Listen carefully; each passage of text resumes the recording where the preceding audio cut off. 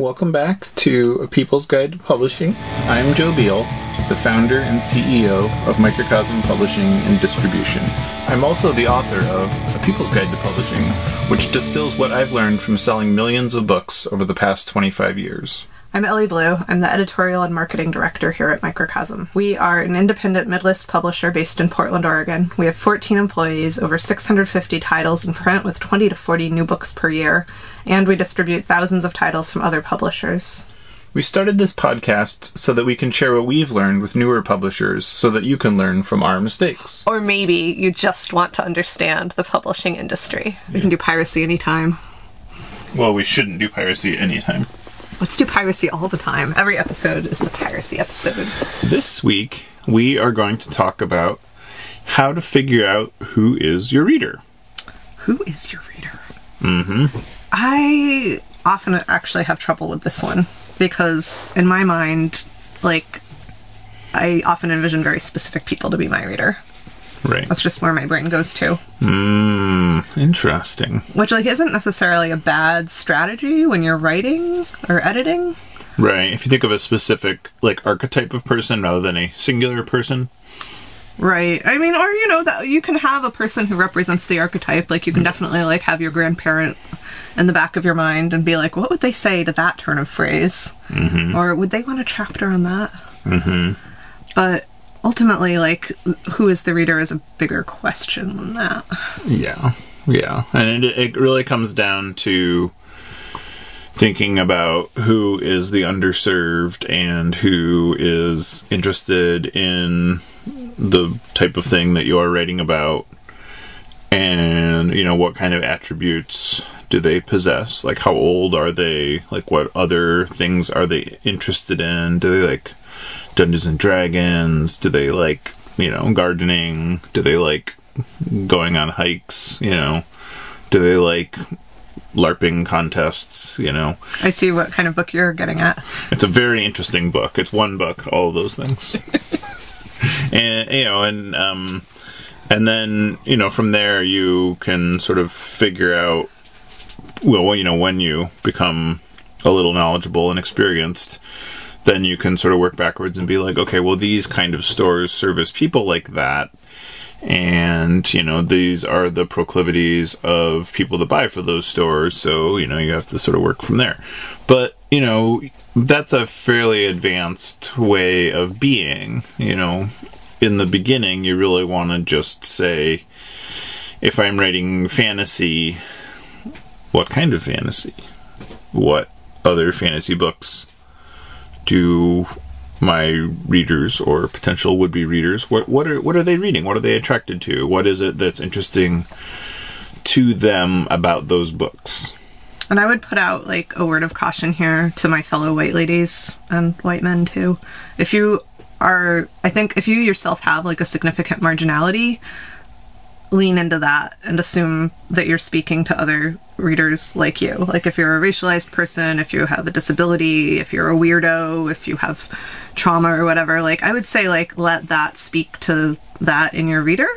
If you don't have any of those things, or if you haven't examined the ones that you have, that's kind of where you can run into trouble in figuring out who your reader is. And that's really where there's a lot of competition for readers who are so-called mainstream, the kind of cultural default norm people who haven't ever had to kind of examine parts of their identity.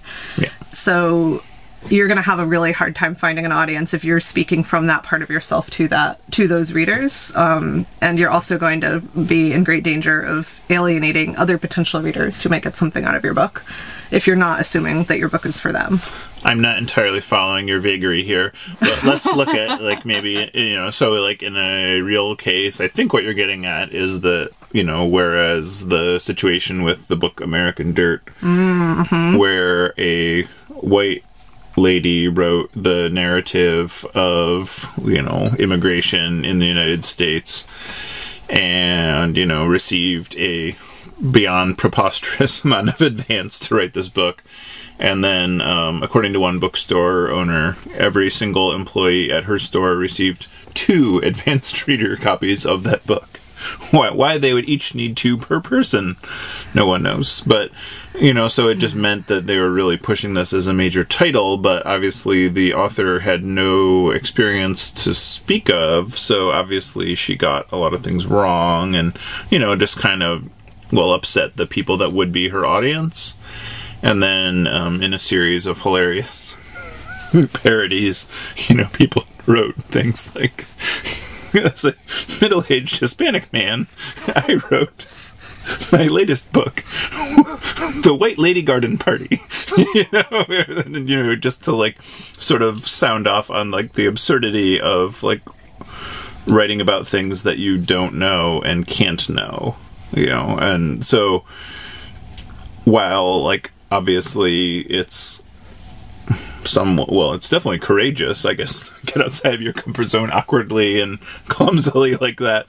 It's definitely not gonna lead to the results that you maybe are intending. But also, at the same time, I think, one time we had an author who was a white person, and she was writing about bicycling, and she did a great job of sort of writing about, all the different sort of things that feminine people care about on bicycling, like carrying your children and doing your hair. And one thing I really appreciated about her research is that she was, interviewing other people and doing a lot of research, and she didn't just assume that people had, white person hair.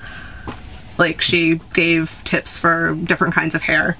And I think that is, a really important perspective to interrogate in yourself and to remember, is that if you're assuming that your reader is one way, your only readers will be that way, and everyone else will be mad if you happen to reach them. The results are self-serving. Yeah. And then all the other aspects of your book have to really communicate that audience as the audience, because otherwise people are going to be upset about it. We had an author recently who was really nervous about she had been doing a lot of work with her social group about, they had kind of a issue with racism in their group, and so she had been doing a lot of personal work and a lot of group work, and she was like, I'm paralyzed to write. I just am so worried that my writing will be unintentionally racist or exclusive, whether or not it's intentional doesn't matter. She's like, I'm just worried that I'm, what am I saying? Who am I saying it to? And my advice was write weirdo to weirdo, and from your heart, and the people that are also weirdos will come to your book and love it. They'll find it, yeah. Mm-hmm. And and there is a weird cultural thing going on right now where everybody feels like they need to suddenly and immediately be attuned to all of the suffering in the world and resolve it single-handedly on their own, and then speak to it and write to it. And that isn't really a 5-minute process so much as it's, sort of a continued lifelong thing. And, I guess as such, you really want to step back, be aware, and, if you make a mistake, apologize and move on. Yeah, and the final thing I would like to warn people against doing is the cis white person disclaimer, which goes exactly like this. I am a cis white person and I have a lot of privilege, and then often they'll list more privileges that they have. Not helpful. Right. You can be aware of that, and you can let that inform your work without making it about yourself. Yeah, right. Because that is a very awkward way to center oneself in the narrative, whereas you would hopefully knowingly acknowledge that instead in the way you approach your writing. But these things and more can be your struggles as an author and as a publisher. Fun times. And on that note, thanks for joining us once again. Please send your questions to podcast@microcosmpublishing.com so we can answer them on future episodes. And please give us 5 stars on iTunes and everywhere else that podcasts are reviewed.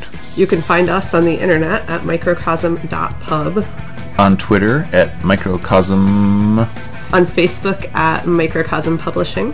On Instagram at microcosm_pub. And here in Portland, Oregon on North Williams Avenue. Thank you so much. Have a wonderful week.